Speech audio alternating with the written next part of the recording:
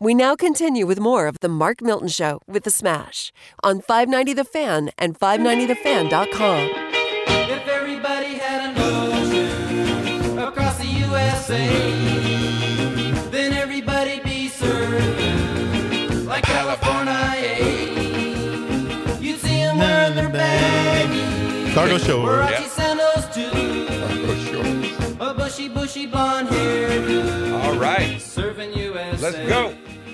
I mean, let's hear it. Let's hear it. Inside, outside, Ventura County line. Inside, outside, USA. Inside, outside, USA. Inside, outside, USA. All over Manhattan. And down the Anyway, everybody's going surfing. Surfing USA. What a great song right there. Of course, based on many of the Chuck Berry songs that preceded it and lived around it, but Beach Boys right there. It is the Mark Milton Show. Icer Smashington right here. My man Solly right over there. Or I should say his man Solly right over there.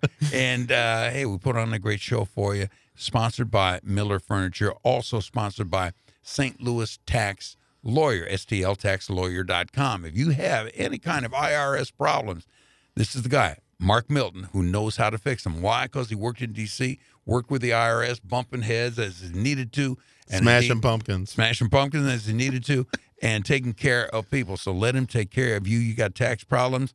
stltaxlawyer.com. I'm telling you, I know. I speak from experience.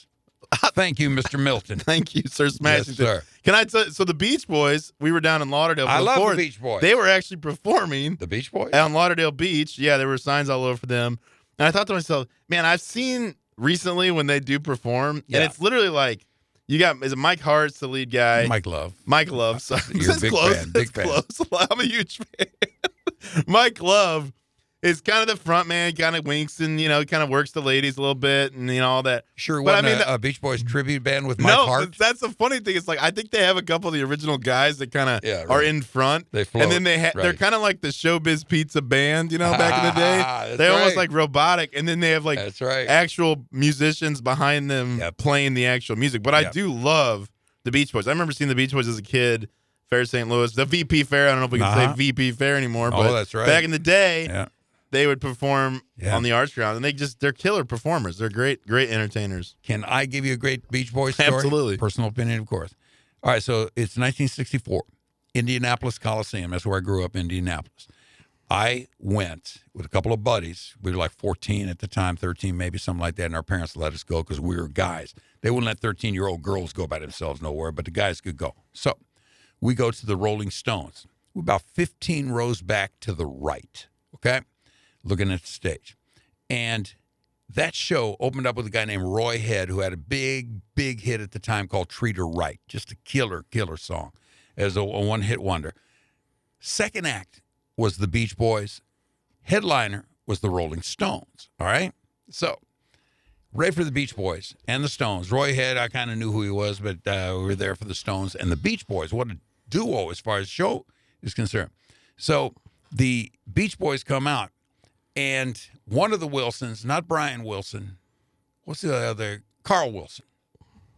No, one of them died. One of them died, right? One of them drowned, man. And then his brother was kind of fell into a state of depression. Yeah. In my room, sparking the song In My Room, I believe. Really? You are the Beach Boys song. Wow. Yeah. All right. Well, who comes out on stage? Not the full Beach Boys. They bring in a guy who nobody had ever heard before, and we're looking at him, and we're kind of pissed. I mean, talk about the whole crowd, because it wasn't the Beach Boys. They were short one Beach Boy substituted by this dude who had really kind of like flamboyant hair. It was all coiffed and everything, and it was, like it was called a bouffant back in those days, all right? And he had himself bouffanted. And the guy, they introduced him, it was Glenn Campbell. Wow. He substituted at that time, and the dude was smoking on guitar, and he could hit all the high notes. It was astounding. Then the Rolling Stones came on. Everybody forgot about the Beach Boys, but that was my Beach Boy experience. That's when I first saw Glenn Campbell perform at any place, and then the Rolling Stones came on. Boy, if we had more time, I got a great Rolling Stones concert story Let's for you. hear it. Let's go with it. All right, so I'm going to make it just real short. All right, so we're there, 15th row back, on the right side looking at the stage. Okay. So now Mick Jagger comes up. And back then, the press had made the Rolling Stones look like they were of Satan. And so, they were kind of living to that image because, if they're telling people we're of Satan and we're packing the place with the 15, 20,000 people at the time, all right, we'll be of Satan as long as we're making that money. So anyway, Mick Jagger says something to the crowd, all right? Says something to the crowd that pisses the crowd off, and I'm serious. Everybody started booing Mick Jagger, all right? In the middle of his statement, started booing him. And they wouldn't stop the booze, And so he said, well, if you won't stop the booze, I will stop the show. He goes and sits down right on that side of the stage left, I guess it is, because now we're sitting on the right hand looking at him, straight ahead at him. And he's sitting there in the lotus position with his legs crossed, and he's just sitting there, not saying nothing. And people, this is back before plastic, were throwing glass bottles at him and throwing broken chairs at him and everything. I'm serious, man. I saw it with my very own eyes. And to accentuate the "we are of Satan" thing, not one thing hit him. And so they wrote the next day about this riot of sorts that had happened, but nothing hit Mick Jagger. Why?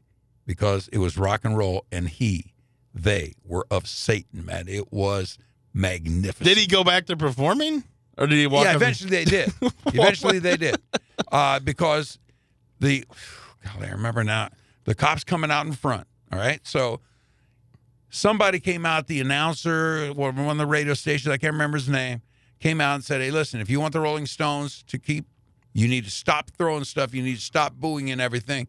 And he actually said to Mick, he wasn't next to him, but he said to Mick, who's sitting over here, do you agree that if they'll stop throwing bottles and chairs and stop booing, that you will play?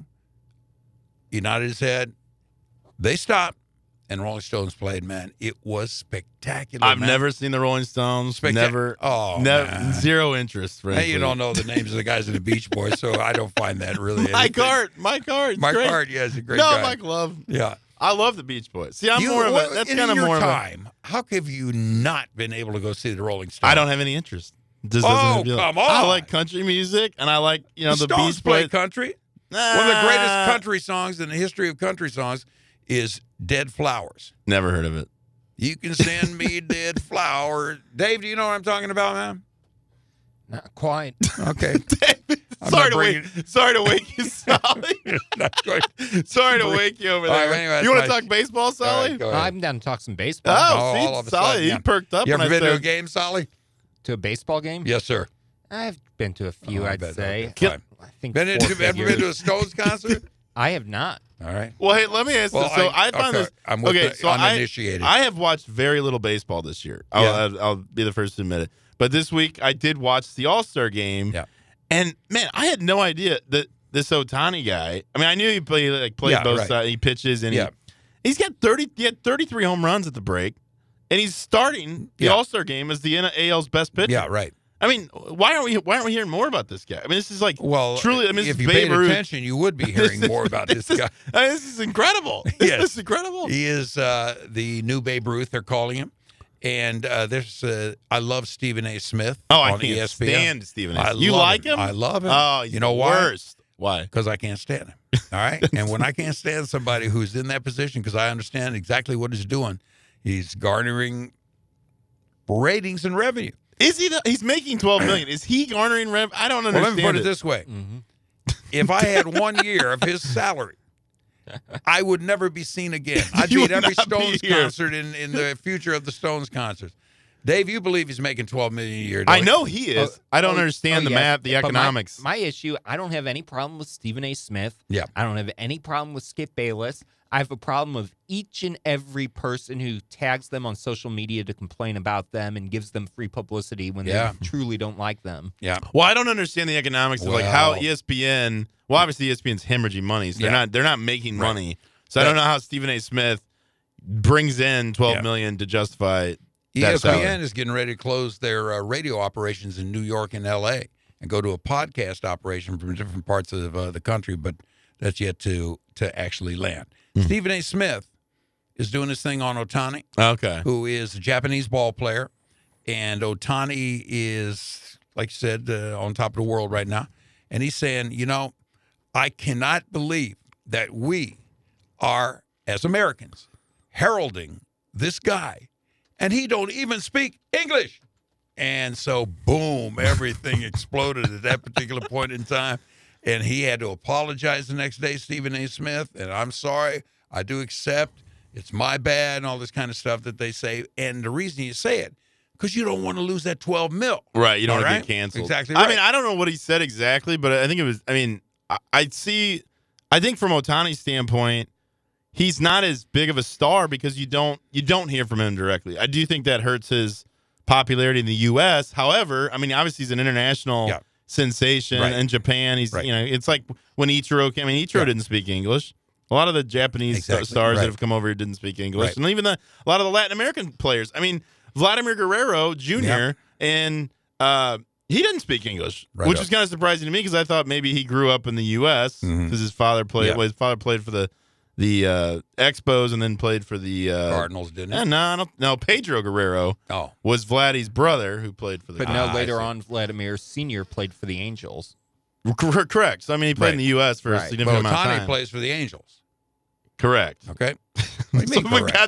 So we've got that clear. My point was, I was surprised that Vladimir Guerrero Jr. didn't speak English. He had an interpreter as well. So it's not You know why? Because he doesn't speak English. No. He doesn't want to? No. Because he was showing Stephen A. Smith that, hey, I can have an interpreter too, but I speak fluent English. You think that was so that's what the pimp job was right there, yeah. That's a really smooth move there on Guerrero's part to do that. Just kind of show. Yeah, but again, I don't have Stephen A. Smith to me, he's just everything he said. He tries to just be so outrageous and loud and obnoxious, and I just don't. Right. I don't find him that compelling. I don't feel like he really makes that great of points. One of the reasons I put the damper on my career because I don't need the headache. He's got $12 million plus a security force that surrounds him. Because he goes home with security, stays with security, comes back to work with security. I'd rather be happy-go-lucky Smash, and everybody can hate me, and yet at the same time, everybody loves you. Nobody hates you, Smash. Who hates you? Dave, can you name some few? Dave knows who does. Dave knows. Let's get into this. Let's explore this a little bit, Smash. Yeah. Who hates I'm Smash? the Ohtani of broadcasting here in St. Louis. Let me see. Who hates Smash? So many. Billy Corgan from the Smash Billy Corgan, There's some FM radio wars from years past, but not necessarily a guy who gets into a lot of feuds with a lot of people who people may think hate Smash. That would not be on the list. No. A guy who may have been on these 590 airwaves a couple ownerships ago. I believe so. Okay, well, maybe we'll save that for another time. I don't know. I have no idea who he's talking about. But you name names. Name names. You talking about JC? Yeah, that's exactly. I thought you guys were buddies. As far as the JC, I love JC. I was saying he's an example of someone who you may think would hate Smash but doesn't. That's right, Dave. Okay, now who do we think hates Smash that actually does hate Smash? I know. I see them around me. Say it. I can't say it. You know why? Because my tongue slurs the name and slurs the words, and I can't say. For example, if I say this, I can't do it. Mark, let me explain for Smash. Did you say Mark hates me? No, I said I'm going to give you an explanation on your behalf. Thank you. The biggest issue would be if Smash were to say the name, we would have to bleep it out because if he happened to just be driving around and listen, as you can do Sunday mornings at 10, Monday mornings at 6 before TNA, then he might just have an absolute conniption, drive off the road, and even worse. And we don't want to have the Mark Milton and Solly show. No. Well, it sounded like you guys were plotting the Solly and Smash show. Solly and Smash would be an awesome show. Can I say but this? who's going to pay for the broker time? Can I say this? Yeah. Can I say this? Yeah. If you're going to continue to be late, we've got to make other arrangements. Sure. Right? Well, I was out. Yeah, I was out back there. I was out front talking to Doug Vaughn. Doug Vaughn. Yeah. Let me say something about Doug Vaughn. Working on getting him in here as my new co-host. He is a very sharp fellow. Just trying to make that deal. I will say that. Right. Yeah. And then I walk in and see you and Solly staging a coup. It wasn't a coup. It was a preparation for the future. All right. All right. Some people call it Preparation H. for the future. But nevertheless, we are preparing. All right. You know why? Because someday, just like they all do, you're going to turn your back on me. And you're going to walk out the other way. And I'm going to wonder what happened. I tried to help this guy. What did he do? He walked out on me. It's not going to happen, Smash. I love doing this. I love doing this with you. The Mark Milton Show with the Smash and Solly. You love me? You really love me? I love it. I love you. It's been amazing. Really love me? Now I'm going to break up with you. No, I'm just kidding. It's been a fun ride. We've had a good time with this thing. Who would have thought we could? Was it over? Keep it going? No, I'm saying we're keeping it going. Oh, I see. Yeah. We're still going. We got new sponsors. We're going to be talking about next week. We're going to have our new sponsor on next week. Really? I'm going to get into it right Fantastic. now. But excited to have them on board. We've got Miller Furniture has been a loyal sponsor since the beginning. They won. Andy Newbold, First Bank Mortgage. Rosalita's Cantina. Yep. I might go to Rosalita's right after the show, actually. Really? Yeah. Who's going with you? Well, I got some people. We got some people I'm interviewing for producer and co-host of the show. People are going to meet me there. Smash, let's go out with a bang. Let's go out with a bang. No, but I'm serious. Rosalita's Cantina. Check them out downtown on Washington Avenue and also out west in De Pere. You can't go wrong with the happy hour at Rosalita's, as well as the fajitas, the quesadillas. I had the guacamole brought to the table last time. Just delicious stuff. You know, all I can have there is Mexican salads. Because you don't eat meat. The problem is you don't eat meat, but you get that veggie quesadilla that you love. Yeah. And I get that steak, that carne asada. If it's on the appetizer menu, the first item on the appetizer menu, tell them Milty recommended it.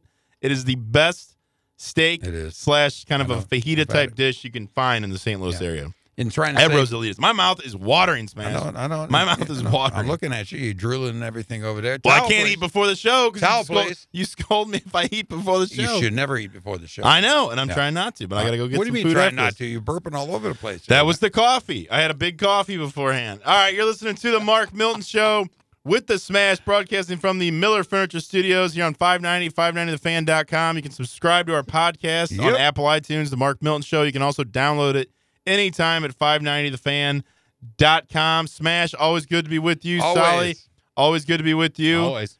Can't wait for a couple weeks. We're going to be taking that RV trip. We're probably going to have to do run a best of, or maybe we'll do a remote. I'll do a remote show from the RV, from the Smoky Mountains. That'd be kind of fun. All right, let's do that. All right, you're listening to the Mark Milton Show with the Smash. We'll be back.